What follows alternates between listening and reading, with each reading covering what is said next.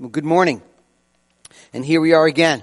So if you have your Bibles, I hope you do. You can open it, or use your app or iPhone or phone or tablet. And we're in Hebrews chapter 13 is where we will be.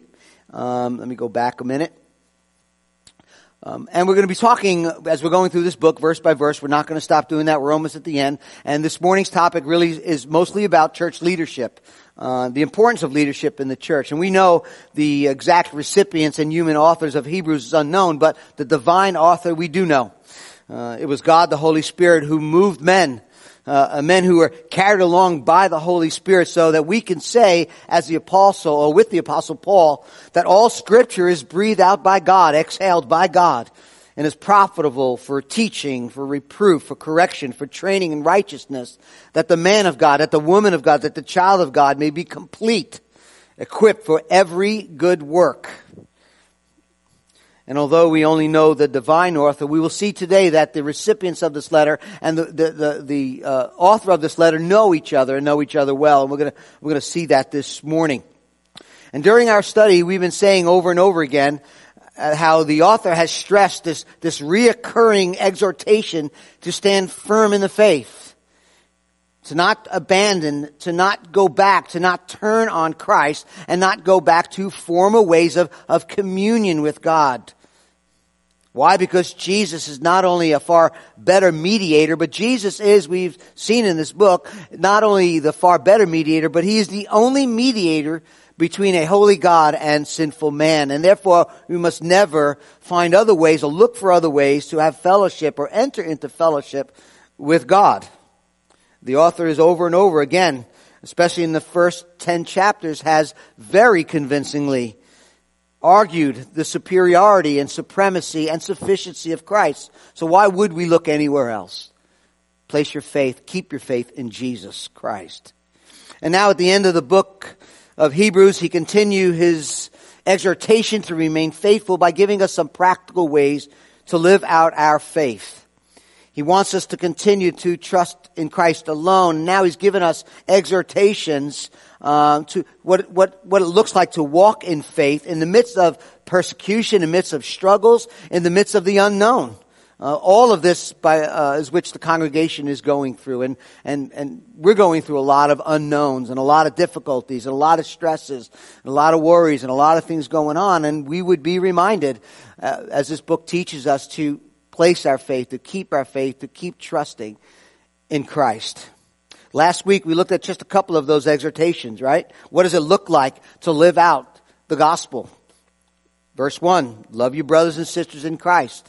Brotherly love should continue. Verse 2, love them by welcoming strangers in your homes and caring for their needs. Verse 3, loving and caring for those who are in prison because of their faith. Verse 4, to love your spouse, to honor marriage by rejecting low view of marriage or by evading sexual immorality. Verse 5 and 6, not to love money, but be content with what the Lord has given you, right? We don't love money and use people. We love people and use money to love them. Verses 9 through 14 in chapter 13, we're exhorted to preserve in our faith through the means of grace, not through food. He's talking about old ceremonial ways in which people would commune with God. He said, don't go back, but rather feast on Christ. He is the bread of life. And all those who are nourished by His body and His blood, spiritually speaking, will never hunger, never thirst, John tells us in his gospel account. And we are to go outside the camp to the altar. Chapter 13, verse 14 tells us. 12, 13, and 14 tells us. We should go outside the camp and the altar, which is the cross, where He bled and died for us. That is where we will find our Savior. And verse 13, we do not bear the reproach. That's where we bear the reproach, the mocking, the insults that our faith can bring into our lives. 13 and 14. And finally, look at verse 14 with me. For we have no lasting city.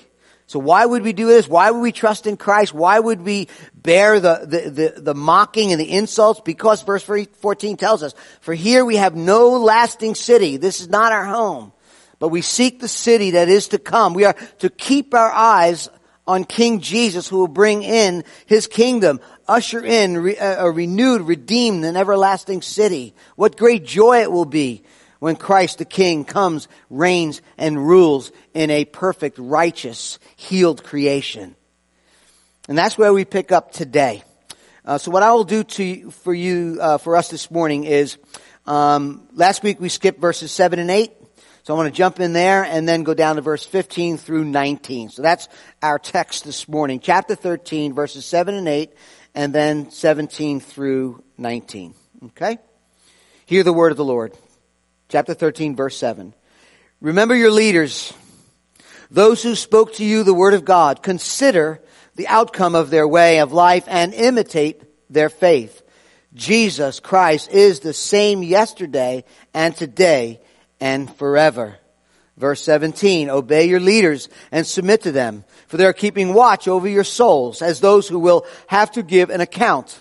Let them do this with joy and not groaning, for that would be of no advantage to you. Pray for us, verse 18. Pray for us, for we are sure that we have a clear conscience, desiring to act honorably in all things. I urge you, verse 19, the more earnestly to do this in order that I may be restored to you sooner. May God add a blessing to the reading of His Word this morning. Now, before we jump down into verse 17, verse 7, and consider church leadership, the importance of church leadership, what it looks like, what it doesn't look like, I just want to ponder for a few minutes on verses 15 and 16. We really didn't look at that and it's major in its context. So look with me again at verse 15 and 16. I think I have it. Yes, I do. Verse 15. Through Him, then let us continually offer up a sacrifice of praise to God, that is the fruit of lips that acknowledge His name. Now, let me put that in context, because we're kind of jumping around a little bit there for you, okay? So, context is verses 13, 11 through 15, 11 through 14 is the context. And the context is this: Christ came, and now Christ, because of Christ, and because of His new covenant that He mediates in His shed blood, the offer of animal sacrifices are no longer needed. All that was prescribed by God in the Old Covenant as the animal sacrifice was given to the people of God were no longer needed. Why? Because now God's wrath towards sinners has been fully satisfied in the self-substitutionary atonement of Christ. That's the gospel. That's the gospel. Look at verse 12. Jesus suffered outside the gate in order to sanctify the people through His own blood. He's talking about the work of Christ. His perfect life, His atoning death, His resurrection from the grave. Now, in chapter 9, verse 12 is one of the key verses of the entire book of Hebrews. It says this: Jesus entered once for all into the holy places, into the very presence of God, not by means of the blood of goats and calves, Old Testament rituals, but by means of His own blood, thus securing an eternal redemption. Okay? That's the context. Chapter 13, verse 14, verse 12, He suffered outside the gate. We are to go there to Him. We have a city. And then He picks up in verse 15. Notice the language. He exhorts His readers, because of the gospel, because of Christ's sacrifice, because of His blood that was shed. He exhorts them in verse 15 to continually offer up pleasing sacrifices of praise to God. Because of the gospel, offer up sacrifice of praise to God. We're not to offer up blood animals. It's over. Christ fulfilled it. It is a sacrifice of praise and worship to God. And what is the means? What is the avenue of this praise and worship of God? Notice what it says. It's very important. The sacrifice comes what? Through Him, then, let us. Through Him. That preposition is eternally and infinitely important. We do not offer up the sacrifice of praise in our own names, in our own power, in our own strength. We do so through Jesus, the mediator, the Savior of the world. Very important.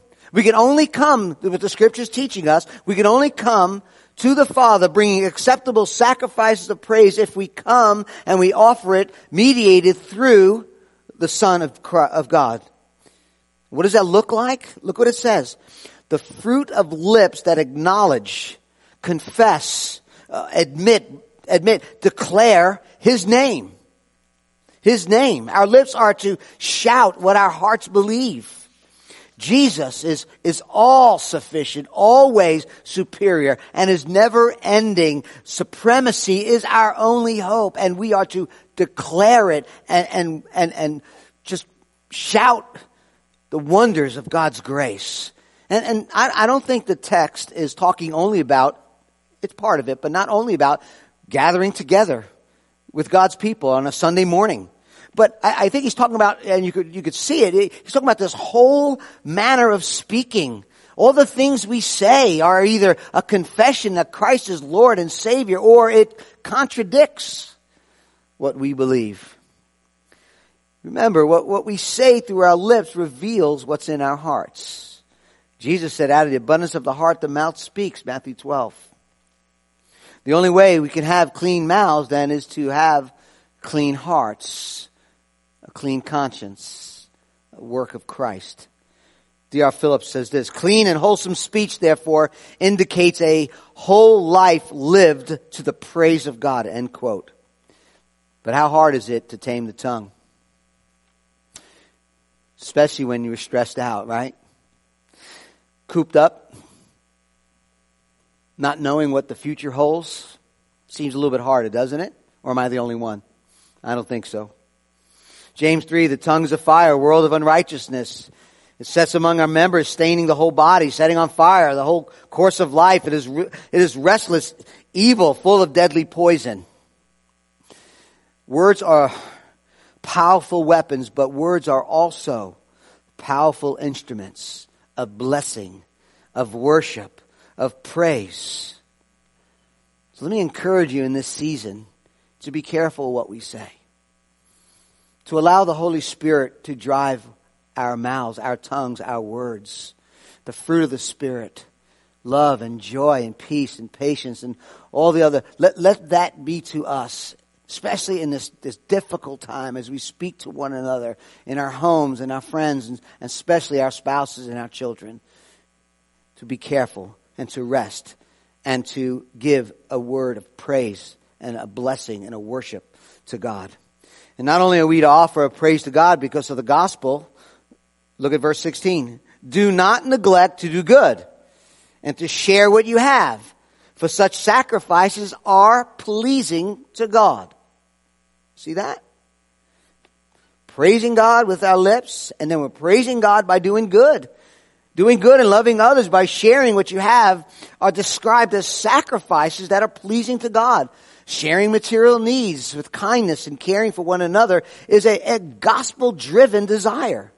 It flows from the gospel. And when God plants a church, we should see a willingness in that church to share.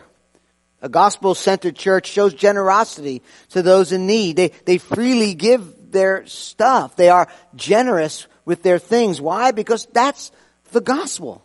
That we were in desperate need, in darkness, separated from God. And God met those needs in the generosity of the gospel.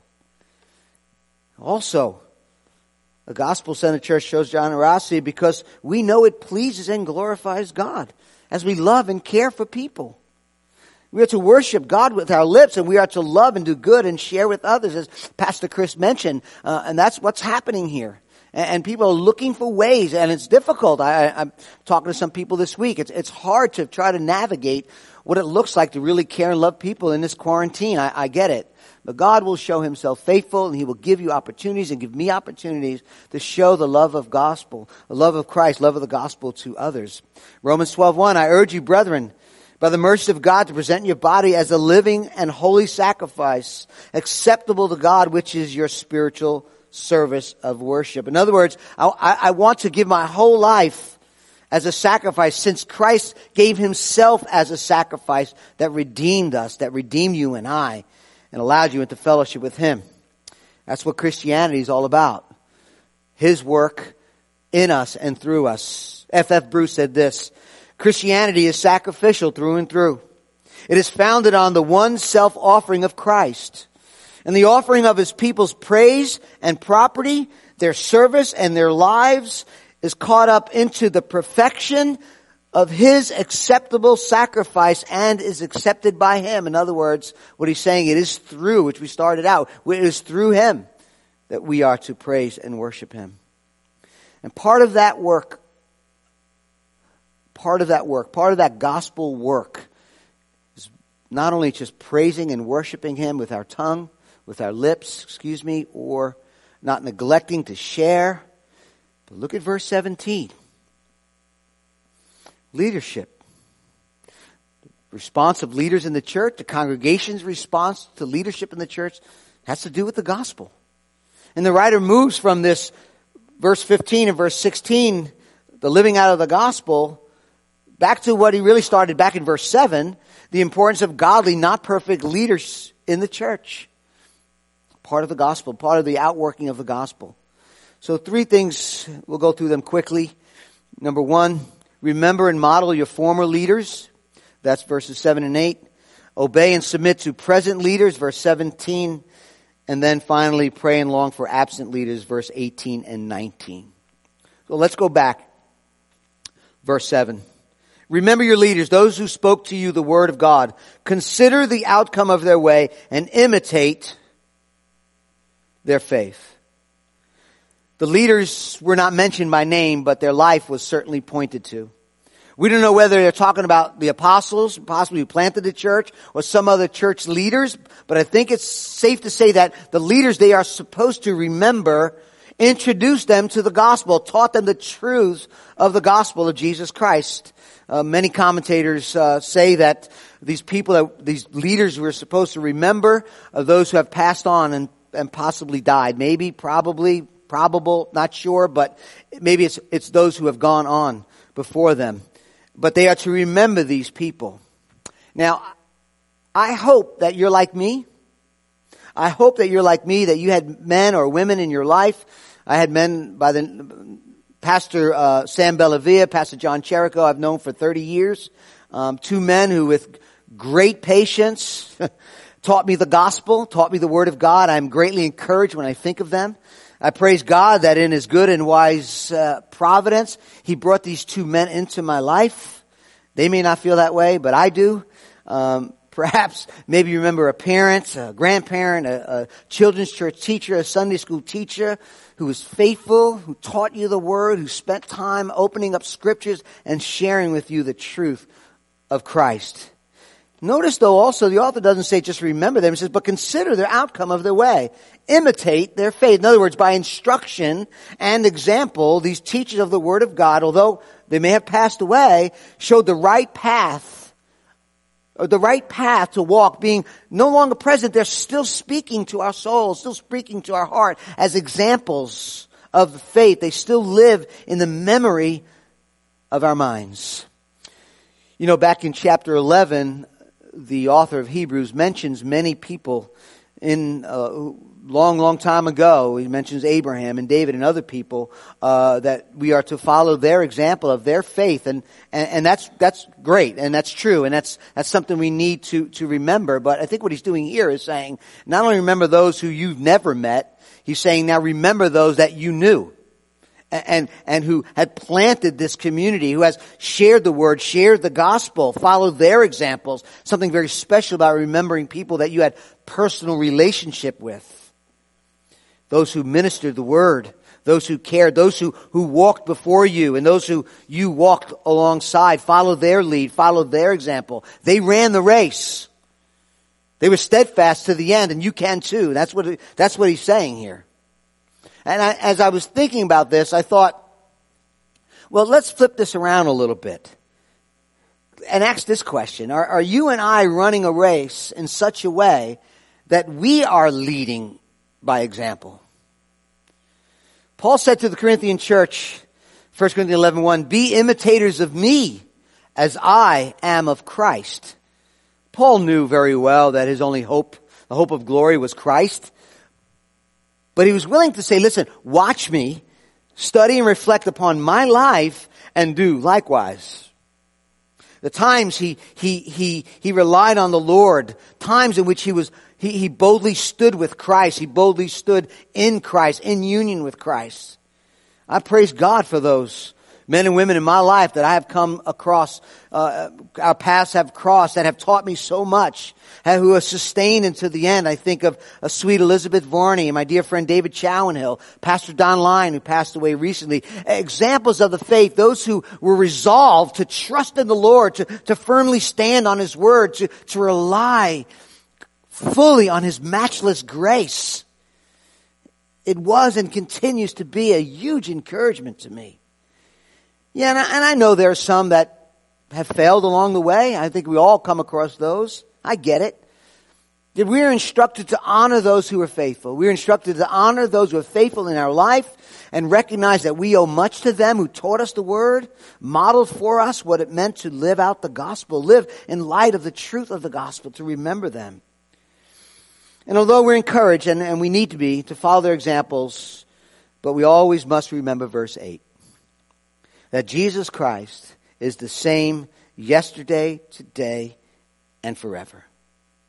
You may be thinking now, what does that have to do with verse 7? Well, here's the point. Those leaders who taught us God's Word, those leaders who lived a life of faith, are fallen and frail humans, just like us. And we're to remember them, but we are not to expect them to live perfectly. Because they ultimately, and we are ultimately, all following and serving Jesus Christ Himself. The leader, capital L, you and I serve and trust and finally and fully follow is none other than Jesus. And He is the same yesterday, today, and forever. And I think the author is just pointing out the contrast of this changeableness and this fickleness of humans and life on planet Earth. We are constantly changing. Human personalities never ceases changing. Some, as they get older, get sweeter, and some not so much. But praise God, God does not change, Father, Son, and Spirit. In fact, the Old Testament is interesting. The very same Old Testament scriptures that speak about God the Father's immutableness, His unchanging, the fact that He doesn't change, are applied to Christ Himself, showing the deity of Christ. It's in Psalm 102, Hebrews 1:12, Isaiah 48, Revelation 1. What this means is that our Savior has come and died and rose and ascended to the heavens where He dwells in glory. But He is the same. Our great high priest is eternally the same. We need not fear opinion changes or mood changes in Jesus. No matter what lies ahead in our continuously changing world, oh boy, is it ever.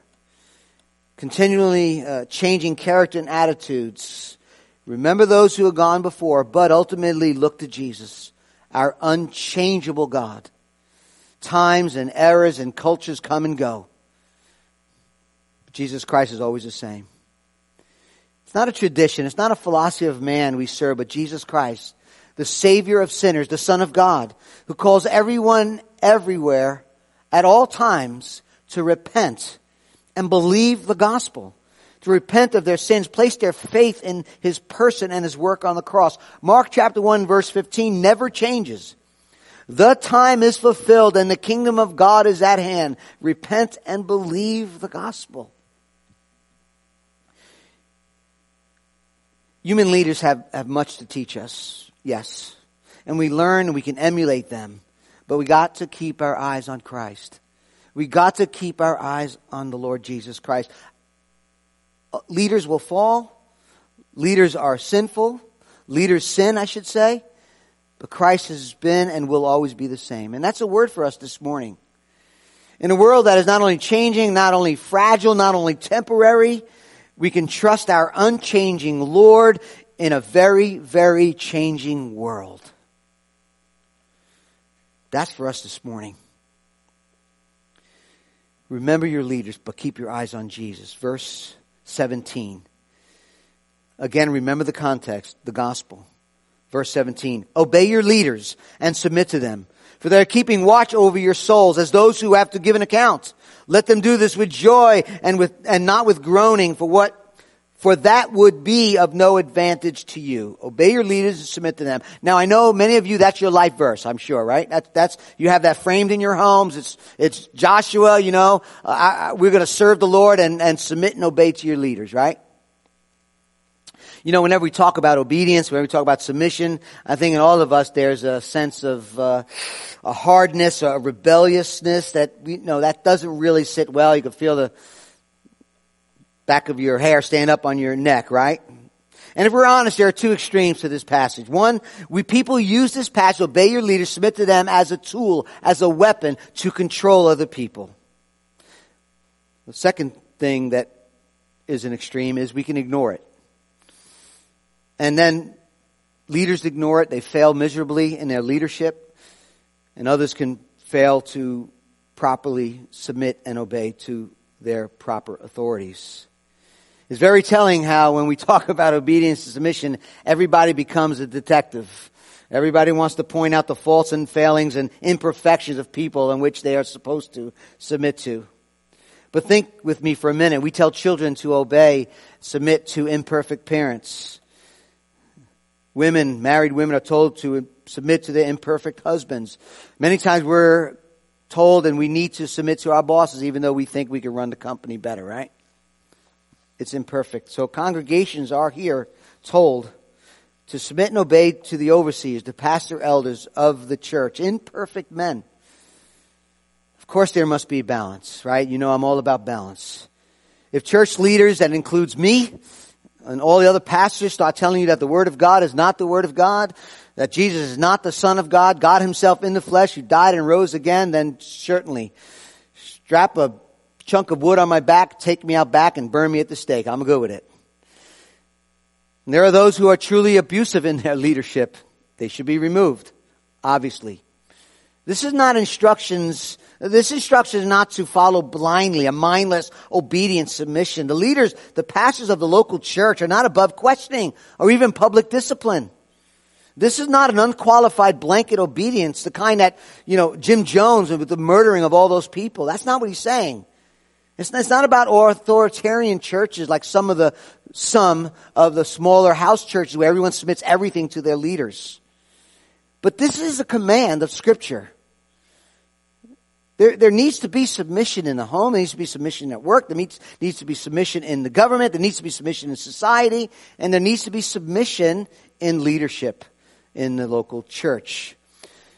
But what are some of the things to consider? I want to take a little time on this because I know this can open up a lot of hurt, a lot of pain, and maybe some confusion. So what are some of the things to consider when we talk about obedience and submission to church leaders? So first thing is this. Good biblical leaders are first under the authority of Christ. And they are under His authority and submit to Him. Right? You can't be in authority unless you are first under authority. Also, we have to recognize that God gave the church the gift of leaders. Because we need teachers. Look at the text. We need teachers and leaders who can keep watch over our souls. And the word keep watch is an interesting word. It literally means to keep oneself awake. So the idea may well mean that leaders have lost sleep over certain people in the church. And this watching over the people is motivated. Look what it says. They must give an account to God for the way they care for the flock. This authority is not arbitrary. It's not self-serving. It is for our benefit, for the body of Christ. And the purpose is for us as leaders to do our best to encourage you and to help you to walk closely with Jesus. Biblical leaders are marked by love. Biblical leaders are marked by patience. Biblical leaders, I've said before, have a well-established motive of serving people for God's glory and their good. The sobering fact is, we will give an account.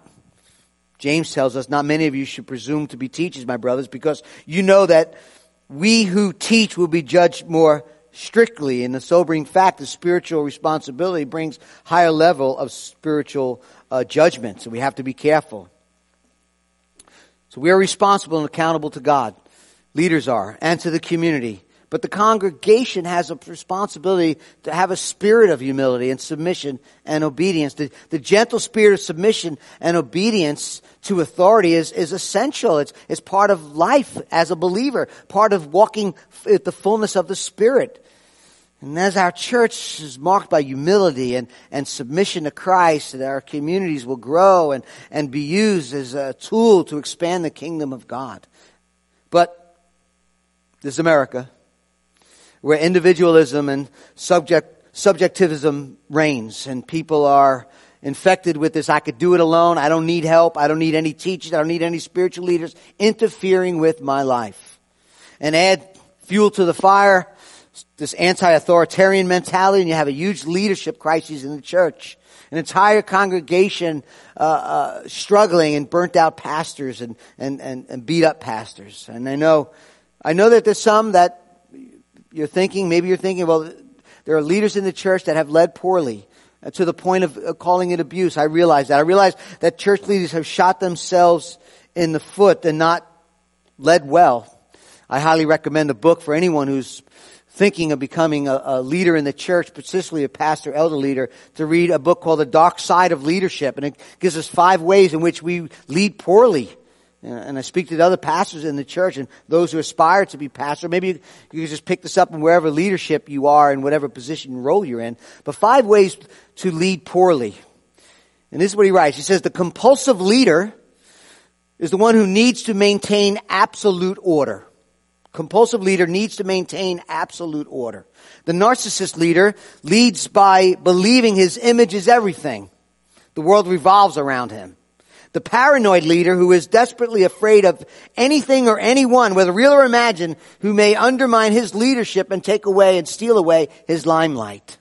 You got the codependent leader, who cares so much for other people, does not have enough value and worth in himself to care for himself. You have the passive-aggressive leader, demands control, but then is absent. That's a list of 5 ways to not lead well. Biblical leaders, those who submit to the authority of Christ.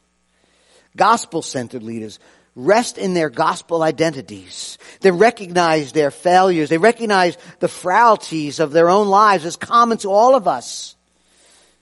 But they also recognize their value and their worth and their calling and their acceptance before God is not about their performance, their positions, their titles, their achievements or power. It exists independently of anything they have done or will ever do. Because our greatest source, our greatest value, our acceptance before God is through Christ. It's being known by God. It's being declared imputed righteousness of Christ on our behalf. And out of love, out of compassion, out of acceptance in the fullness of Christ and the gospel, leaders, biblical leaders, do what 1 Thessalonians tells us. We admonish the idle. We encourage the faint-hearted. We help the weak. We're patient with everyone. We see that no one repays evil for evil, but always seek to do good to one another and to everyone. Love, caring, shepherding, giving account, watching over souls, loving people, being patient with people. And now look at the second part of 17. We're going to let them do this. How? With joy, not with groaning, for that would be of no advantage to you. The word groaning is a strong word. It's not only just being unappreciated, it means being opposed to the work, to the preaching and declaring of the gospel, the teaching of the word, the correction of the word of God. You know what the hardest part of pastoring churches are? When brothers and sisters neglect the word, walk away from the word, walk in disobedience to Christ. I lost more sleep during that time when we're disciplined members of the church than I have ever done in my days of ministry. Godly leaders feel the weight. Their hearts are broken when people within the community refuse to grow, refuse to change, refuse to receive loving, corrective exhortations. Moses, if anybody knew this better, it was Moses. Moses grieved over and over again about the Israelites who just refused to listen to him and refused to ultimately obey God when God would speak to Moses. And Moses went back to the people and they just would not listen. It got so bad for Moses.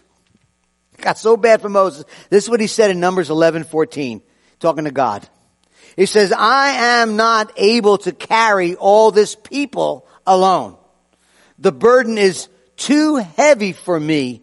If you will treat me like this, O Lord, kill me at once. Well, let's hope we don't get to that place, right? But Do you know what makes spiritual leadership a joy and not a burden? A hunger for the Word, a willingness to believe and obey God's Word, a hunger to know the will of God. It's discouraging when communities come together and they don't believe, they're not under the Word, they're not responding to the teacher, to the teaching and the preaching of the Word of God. But I'll tell you this, as pastor elders, when we love well, when we shepherd well, we oversee your soul well, when there's a congregation who worships the Lord, willingly responding to the Word of God, it becomes a huge advantage, not a disadvantage, to the community. The joy of a unified, gospel-centered church like King's Chapel is truly a blessing. The Apostle John wrote this, and I could tell you the pastors here would mimic this.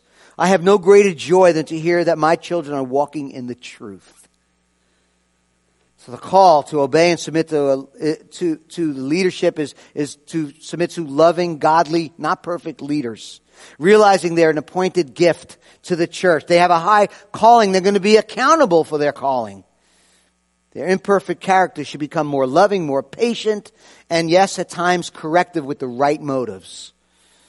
Believers' obedience will bring joy instead of pain and preserve their souls. It's not blind obedience, but respectful, submissive attitude. God's people must always be discerning. It's not just believing everything everyone says. It's not what I'm saying. In fact, he said earlier in verse 9, a warning against diverse and strange doctrine. They must not accept things to be true just because a leader said so, but at the same time, there should be an attitude of submission to godly biblical leaders and authority and a working together for God's glory and our joy. So, you have remembering your former leaders, obey and submit to present leaders, and now pray for absent leaders. Let's just look at these last verses together. Pray for us, for we are sure that we have a clear conscience, desiring to act honorably in all things. Pray for us, for we are sure that we have a clear conscience, desiring to act honorably in all things. Now, this exhortation, pray for us, is a Greek present tense verb. It's an imperative, a command. Keep on praying. That's what he's saying. You're praying for me, and I don't want you to stop. Just continually to pray. Now, I don't want to read too much into this text, and maybe I am a little bit, but it seems to me that whoever this godly person is, whoever this apostolic person is, he is assuring them that everything he wrote to them with a clear conscience, but he's asking now for prayer in that same context. I think he's saying, look, I'm fragile, I'm frail just like you. I fulfilled my duty, yes. I've done it well, I loved you, but now he's saying, please pray for me, because I want to continue to be faithful. I want to continue to serve God well. I want to continue to serve God with a clear conscience and live honorably as an example to others around me. Pray for me to act honorably. To act honorably means to resolve to live rightly, to live morally. He wants to know that everything he said to them, and some of the words were hard. Some of the warnings that we read in this book have been difficulty. But it was done honorably, rightly, morally, as he treated them for their good. And now, because of his conduct and motive, the author says, listen, pray for me. Pray that I continue this.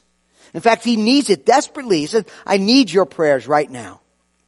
Philip Hughes, in his commentary, which is a wonderful commentary in Hebrews, says something very interesting. He says this, as a genuine Christian friend and mentor should do, he, the author, has spoken very frankly of the perils by which he sees their spiritual well-being threatened. Right? We talked about that. And he is sure that he has a clear conscience that his conduct in relations to them can stand the scrutiny both of man and of God. That's what biblical leaders want to be able to do. But he says the impulse behind the stern admonition character of much of his letter has not been hostility or an authoritarian desire to inflate his own importance at their expense. That he has spoken the truth in love and compassion is confirmed by this appeal to them to pray for him. End quote. In other words, listen, I love you. You know that I do. I know I had to say hard things to you. I'm not coming across as, listen, you have to do this because I said so. I'm encouraging you. I'm strengthening you. I'm exhorting you. And he's appealing to them and he's saying, listen, pray for me. pray for me too. I know you need prayer. I know you need help, but so do I. And I'm going to tell you this morning, on behalf of all the pastor elders of your church, we need your prayers. We need your prayers. We need the grace of God too. We need your intercession to the Father on our behalf, that we would lead well, that we would love well. Praying for us is a recognition of the weightiness of our role and responsibility to the church, in which we love doing, and we love you. It's a recognition that we too are frail and we have sinful tendencies. We all do. So pray for us. Remember us in your prayers. Verse 19 to close. I urge you the more earnestly to do this, to pray, in order that I may be restored to you sooner. That I may be restored to you the sooner. Not only does he pray from a distance, he's saying, pray that we would be united again, together, the people of God. I mean, this plea is just showing how much this author, whoever wrote this epistle, just loves these people, and these people love him. It's mutual. If they don't pray, maybe he won't be restored to them. Maybe it'll never happen. Maybe it'll be slow. But if you pray, he believes this can happen. It can be, prayers is a way in which he wants his restoration with these people to be quickened. So he's telling them to do so. He says in these last exhortations, right, to sing the praise of God in word and deed, submit to your pastors and pray for them. And this particular text of Scripture was assigned to be preached on this morning a long time ago. On this particular day, preached on this particular day, we were supposed to have this text. And here we are, unable to gather together. Unable to see each other face to face. You see me, I don't see you, right?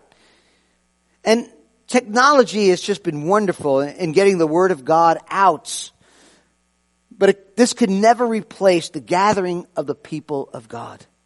We want you to know that our pastors and elders here at our church long for us to be together. And I know many of you feel the same way.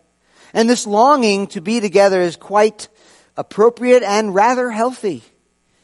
In fact, one of the concerns that's being kicked around in Christian circles and in the leadership circles is that this idea that people will now be used to logging in, watching online, doing church online once this virus is gone and we can gather together.